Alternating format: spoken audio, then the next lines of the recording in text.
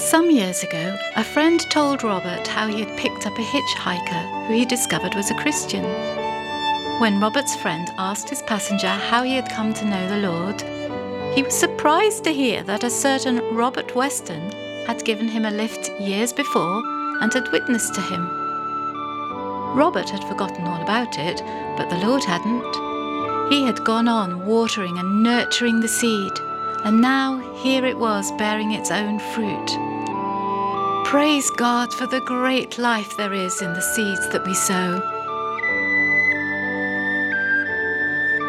In your resurrection body, Jesus, you gave your friends and disciples a glimpse of the life flow that belongs to your children in the heavenly kingdom, and you instructed them in the ways of it and prepared them for their mission.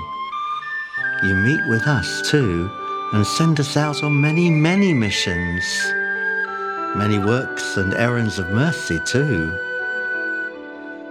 Thank you that even in these difficult times, there's no cap or quota to the number of prayers that you're willing to respond to.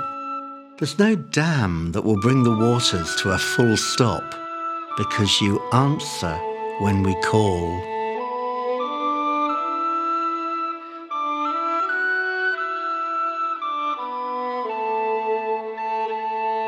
I wonder if there are any obstacles and boulders, prejudices and unforgiveness that have been blocking the water flow in your life.